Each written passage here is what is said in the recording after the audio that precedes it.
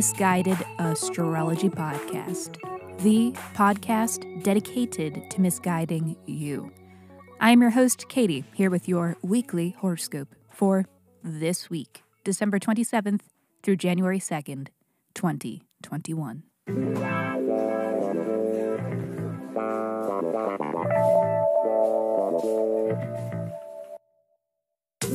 Welcome back to the podcast where I don't know you, but it might seem like I do because I am sharing musings that are based on the sun and the moon and the planets and shit.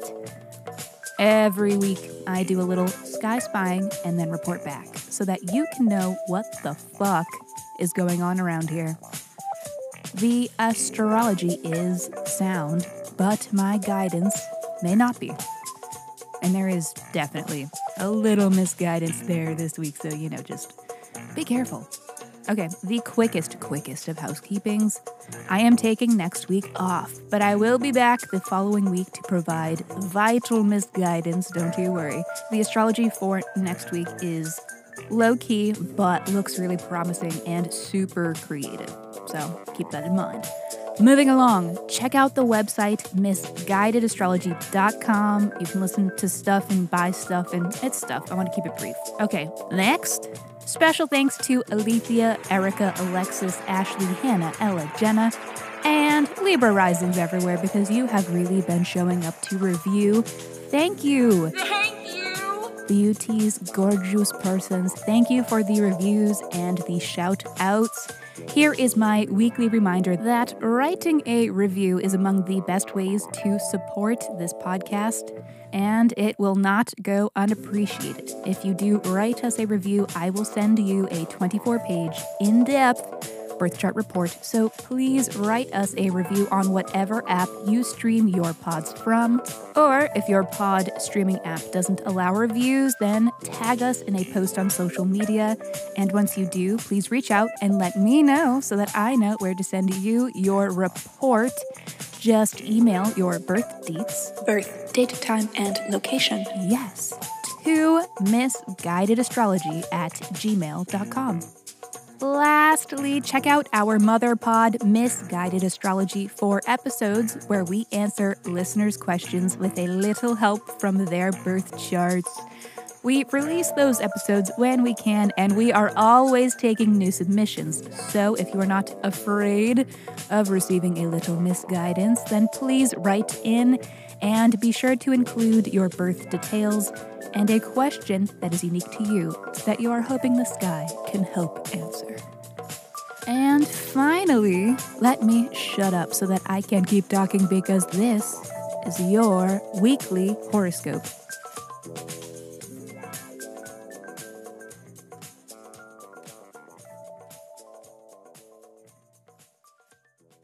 Monday. You may find yourself in the place to receive sage advice on Monday when the moon is trine to Saturn. You are being granted the emotional fortitude.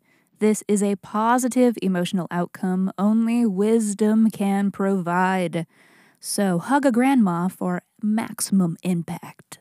Tuesday. Oh yeah, something everybody can enjoy. Jupiter has taken its final leave of Aquarius and will spend the next 5-ish months in friendly, familiar Pisces.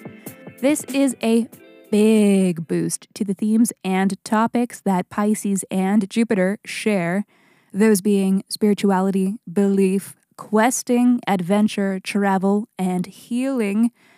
You could also consider that this is a time when Jupiter, the planet of abundance, expansion, enthusiasm, and optimism, will be creating opportunities pertaining to Piscean themes, those being art, creativity, healing, intuiting. So this is a great few months for art, for creative ventures, as well as for healing or therapeutic practices. Entertainment industry and culture might see a big boom during this transit, It's a time for the arts to thrive. You may notice things like infectious new songs, groundbreaking films, a lot of Oscar buzz, big game-changing creative projects that are known to be iconic and emblematic of their time. These are the hallmarks of Jupiter in Pisces. So just expect a current of optimism and hope during this transit, is what I'm saying. And even if it's not real, genuine hope, then it may just be good old-fashioned, shiny distractions that keep us entertained and oblivious. Never forget, ignorance is bliss. I say this because Jupiter, being in osmotic, boundaryless Pisces, is enhancing the hazy, gray areas and ambiguities of the times.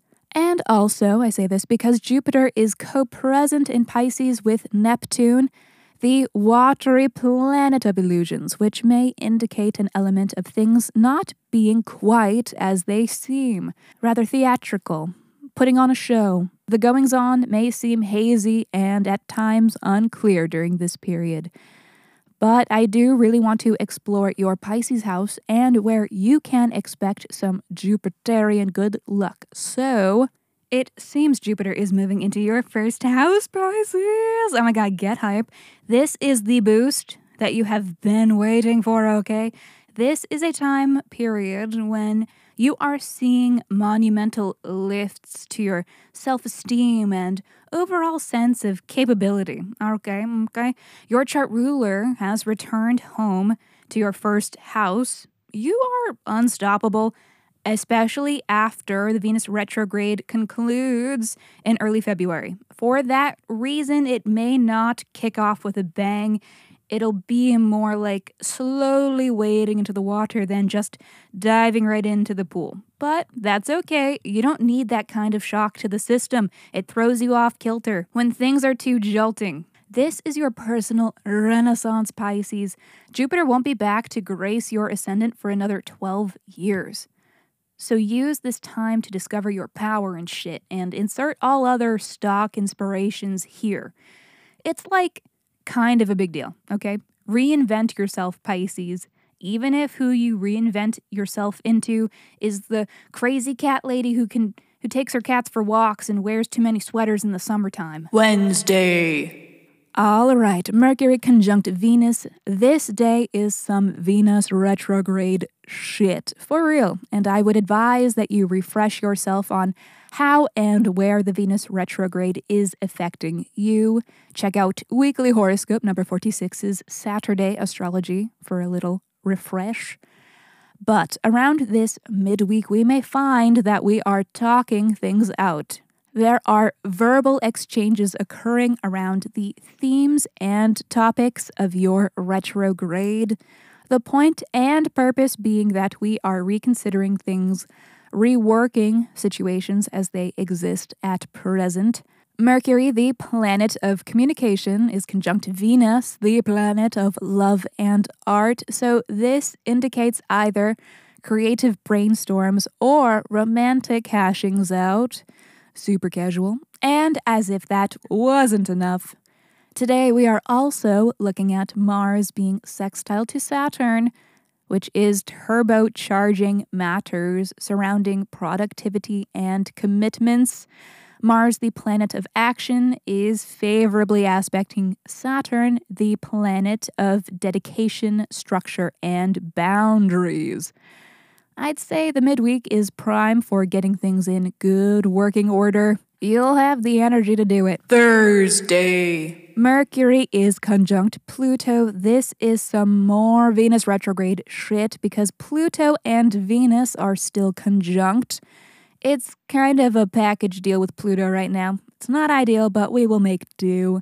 The astro weather for this day looks good for penetrating conversations that reveal previously undisclosed information.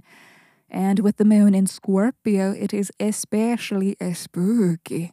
Get ready to trauma bond. Friday. Moon is conjunct Mars. Go off. Saturday. Happy New Year to those of you who celebrate. It's not the astrological New Year, but I guess that doesn't mean we can't partake, right? Get out. Okay. Only no, because today is Sun trine Uranus, a transit about innovation and unexpected happenings with positive outcomes. Also, it is a solid day for computer-based projects. Those will do well. It is favorable for that shit. And, just remember, that which makes you unique wins the day today, so get weird, bitch. Sunday. New moon, Capricorn, a low-key moment to relax. It's a time of new beginnings, but those happen naturally, so don't stress. In some ways, this may be a refresher within your Venus retrograde since it is the Capricorn house. Pay attention to the happenings and goings on of this time. They will come to full bloom in 6 months for the Capricorn full moon, which will be extra juicy in the post-Jupiter Pisces era. Looks good. We love it. It's the new year, y'all. Do you, be you, and always remember to keep it warm and keep it wet. Wink, wink. Alrighty, that is all for this week. Thank you so much for tuning into the Misguided Astrology Podcast. I will see you in 2 more Mondays. Mwah.